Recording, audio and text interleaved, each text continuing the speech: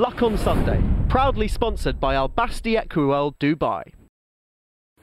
So first up, accessibility with regard to racecourses. This all brought about because Debbie Matthews recently, who's been quite open about her mental health issues. Fergal O'Brien's been very forward in helping her with that, and she went to see Altior, the Clarence House, went to see him at home as well, and then went to Cheltenham with the Go Racing in Green banner yesterday about approachability. Now this is great, Richard, and this is really a celebration of this story, but as far as accessibility goes, is this what racecourses should be doing more of? Yeah, I mean, one of the things that's a real bugbear for me, accessibility, and the focus being on the horse. So many places, when I used to go racing as a kid, you used to be able to go out and stand by fences. If I want to take my kids, I want to park by a fence, I want them to be able to run around, kick a ball between races. Too often now, racecourses don't allow you to those old areas. You can't park where you used to. The centre of the course is closed apart from family days. But families need areas away from the crowds, and if you're going to invite people to music nights, you've got to allow them out onto the course. Cheltenham managed to cope with thousands of people going out for the cross-country race at the festival. If they can do it, there's got to be health and safety reasons why everybody else can do it.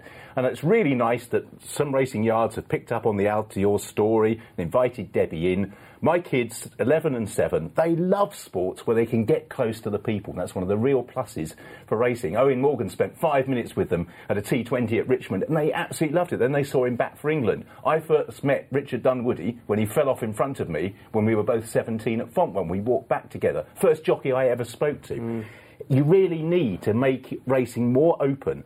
The attendances are going down, and it's because we're not making the horse enough of the part of the day. And in some ways, the great thing about the mental health debate we've seen growing prominence in racing recently is that it allows for chances like this. And racing, I think, mental health-wise, has embraced it, which is why we're seeing this. Yeah, absolutely. And I think it's, you know, that part of it is extremely important. But also, I think, in terms of actually encouraging, you know, you want to see a horse take off there, land over there, that moment of quiet before they brush to the top of the fence. That's what gets people blood up. James Ewart has said recently on This Racing Life, this is about ground, not necessarily to do with the ground that well, it is to do with the ground we're currently racing on, but also about racecourses being able to provide a good, safe ground at the entry stage, easier ground than perhaps we've had of late. I suppose, Ollie, it's difficult for racecourses, given some facilities that they do and don't have, depending on the racecourse. But would you always prefer to be able to enter a horse on ground with soft in the going description, because it means then there's a bit of manoeuvrability if it does dry up as to whether you're going to run the horse? The only thing I'd say is watered ground is the most unsafe ground. Plenty of us are training horse in the summer. Horse want good ground.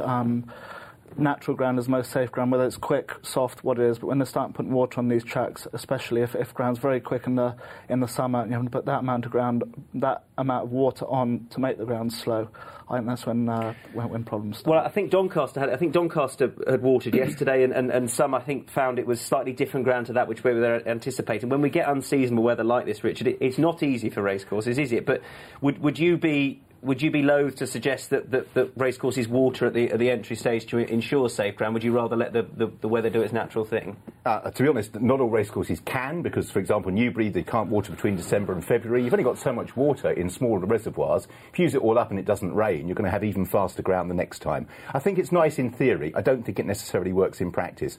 Ollie's dead right. When a course has been watered and it then rains on the day, Cheltenham can fall victim to that. They try very hard. They don't have many meetings to start on good to soft. But then if it rains, Ollie, on the day, all of a sudden it becomes really loose and goes deep really quickly. No one's forced to run horse. If the ground's quick, you don't have to run, so... Have you been at a stage here, given the weather conditions we had, you've been entering horses that you think there's essentially no chance we're going to run here, but we'll just enter just in case? Of course you do. We're all in the same boat. It's no different for Joe Bloggs than it is to me, to Paul Nicholls and Nicky Henderson, so... we're all in the same boat.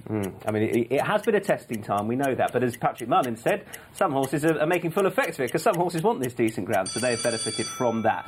Relating to this recent weather, we talked to Patrick Mullins about this and horses' health. Bugs-wise, I need to find... there's some wood. Touch it. You've been all right so far, haven't you, bugs-wise? But it is that time of year, and we seem to get it. We talk of needing a frost to kill the bugs to ensure horses are healthy. Yeah, no, it's been an extraordinary winter, Tom. We were -4 3 days ago with 10 degrees yesterday morning, trying to get the right rugs on horses that they're not sweating in the morning or too cold. It's very tricky, but again, we're all in the same boat. If you don't have a healthy horse, you can't win races, so we're all working hard to keep them healthy, and yeah, it's been tough this winter. I know it's not as yet. It's not happened. I don't even want to say as yet. It's not happened where you are at Warren Chase at the moment. But in your experience within yards, when it does happen and horses get unwell, how disparaging is it for everyone, and how much can you do to control it at home? I suppose fresh air is the big thing, keeping places healthy. All my barns very high and have great ventilation.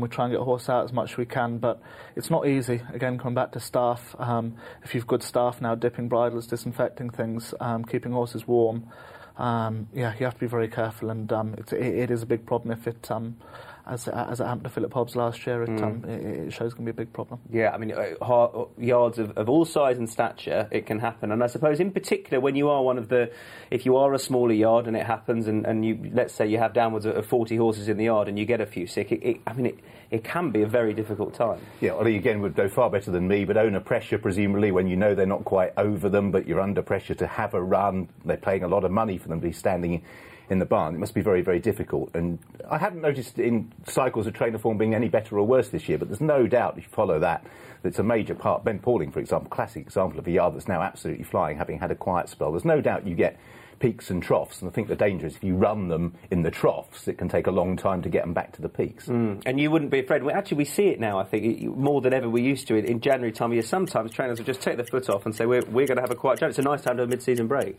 Yeah, it's a long year, and January's a horrible month in general. So yeah, that was a brilliant answer to a question. You had 3 seconds to answer.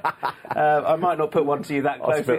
Again, good stuff. Shoeing regulations, yes, the BHA are going to put this back now. They said that horses should be shod, well, they should have hind shoes, basically. They have to in races. Now, they put this back for a minimum of 6 months. I think it was due to come in on February the 1st, but because of outcry from some trainers, Mick Eastby was one of them who basically said, look, I'm not running my horses in hind shoes. But do all your horses run fully shod? Yes, they do. I think if you ask 99 out of 100 jockeys, they'd all prefer horses shod behind. It's not a big problem in my life, and I can see why it's driving a few people mad, but yeah, it won't be a problem to me. I can't sort of fully understand it because I not around horses, not from a horsey background, but are there some horses, because of their conformation, a lot of the trainers are saying, they're more inclined to strike into themselves, and so if you like, you'd want dispensation, or do you not buy that? I think it's rubbish. Gordon Elliott trains 250 horses, every horse runs the hind shoes on, but I can't stand it, to be honest. So do you feel that the trainers that were involved were consulted enough? Were you consulted enough before these were brought in? Because that's the other accusation that's been sort of levelled. Yeah, do you know what? I haven't looked into it enough, but Roger Varian, Stout, Gordon Elliott, Willie Mullins, they all run them in hind shoes.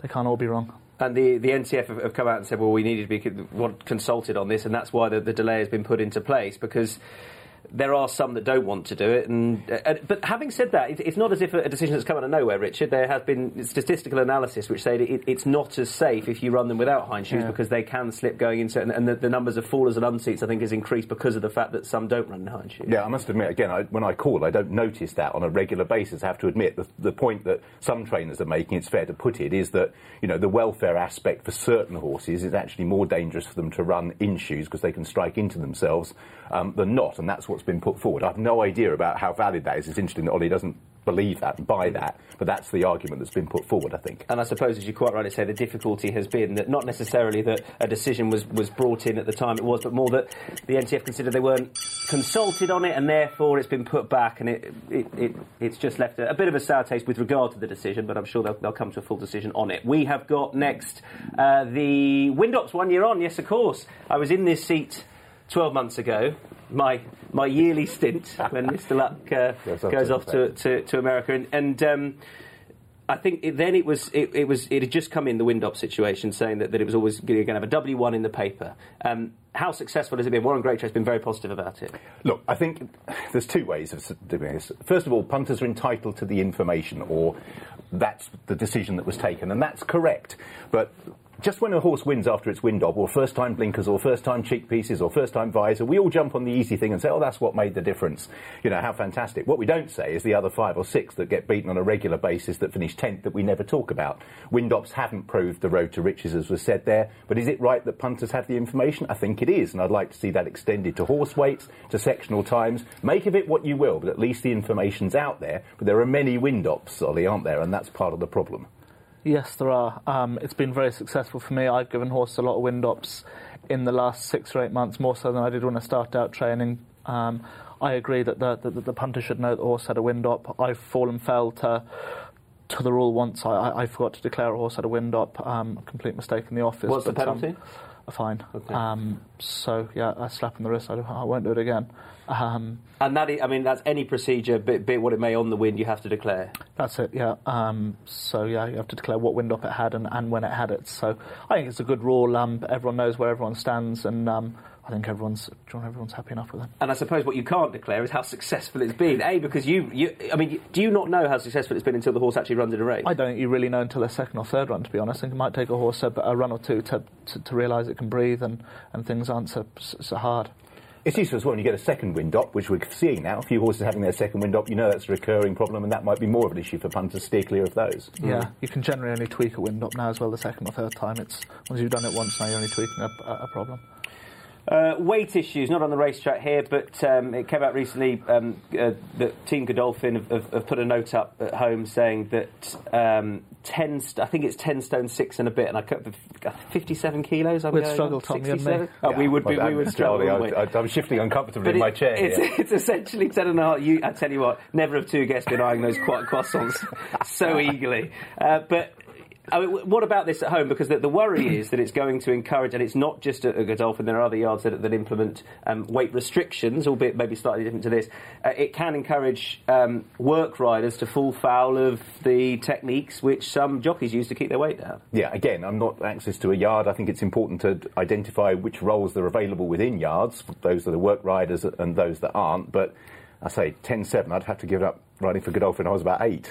Yes. It's hard because, you know, the natural physique of people and the staffing issue means that you don't want to be making that pool size even smaller. And they have stressed that they're encouraging the individuals and the people to do it in the right way and giving them access to local gyms and making sure they can do it in the way that we would hope. But there are pressures at home inherently with regard to this. I suppose it's different in a jumps racing yard, isn't it, or slightly different? Yeah, no, it is. I can understand these flat lads wanting lighter people to be riding work now. But generally with us jumps trainers, a big, strong, heavy lad is... they're usually quite valuable. So it's not a problem that I have now. But I can understand now where the likes of Godolphin are coming, and they're very well paid jobs, these riding out jobs in these big flat yards. And that is it as well. Godolphin pay their staff very well, comparably to others. And again, there is welfare issues for 2-year-olds while bone formation is still taking place, that you don't want to be putting undue pressure in various places while their muscles and bones are still developing. But maybe you're going to see work riders for some and different roles for others. Yes, I think we've covered that. I won't ask you another question at the death, Ollie. That was the weight issue, and Godolphin were publicised for that, for, as I say, there are other yards involved. Cheltenham, we are going to ask you about something to do with Cheltenham here, which is, I don't think it's the Rooney's issue with Cheltenham. I want to ask you about I will just ask you about that. They've said that they're going to I think we've covered this before, swerve Cheltenham perhaps with regard to going forward to the festival. But they were going to have a meeting, or there is a meeting coming forward with regards to whether they're going to have runners there. It's a slight shame they're not, it seems. Yeah, it's a bit odd. It's a bit odd, really. I'm not fully aware of their concerns. It's entirely their right to run, and trainers will make their things accordingly. They went and won the Sky Bet Chase at the weekend with Go Conquer. Absolutely. But I think it's a little harsh on the one individual racecourse to target them. And with regard to what I was meant to be asking you about, which is the imbalance at Cheltenham, and whether it skews the season or not, whether or not that the festival is actually the be-all and end-all, we touched upon this at the top of the show, is it a shame in some ways, and has, over the years that you've been involved in racing, has it changed even more Cheltenham-centric, Ollie? I don't know. Listen, it's the Olympics of our sport. Every sport has an Olympics, whether it's an FA Cup final, win the Premier League or whatnot, and our Olympics in jump racing is the Cheltenham Festival, and it's the biggest 4 days of the year, and I think it's dead right to be centred around those 4 days, and no. It is, isn't it? I mean, I love it. I love thinking about Cheltenham in June, but perhaps it's not for everyone. Well, I don't so much that. I think it's the fact that because of the the profile of it, you can stop horses reappearing on a regular basis. You don't see the horses throughout the season, the really good horses. My day, the Desert Orchids, not afraid to get beaten. Too often, that's the main concern for me. It's not that the 4 days are great, they absolutely are. But you don't see enough Paisley Parks running 4 times before Cheltenham. And have we not actually been a little bit blessed this season with regard to the excellent 4-runner Tingle Creek we had, for example? We've seen, I know Altior last week perhaps didn't provide that in a 3-runner Clarence House. We've seen a bit more competition than we might have seen in previous years. Yeah, and quickly maybe it might do England the world of good and British jump racing the world of good to have something like the Dublin Racing Festival in England, which is going to tempt all these good horses to run. That is it for this week's Talking Points.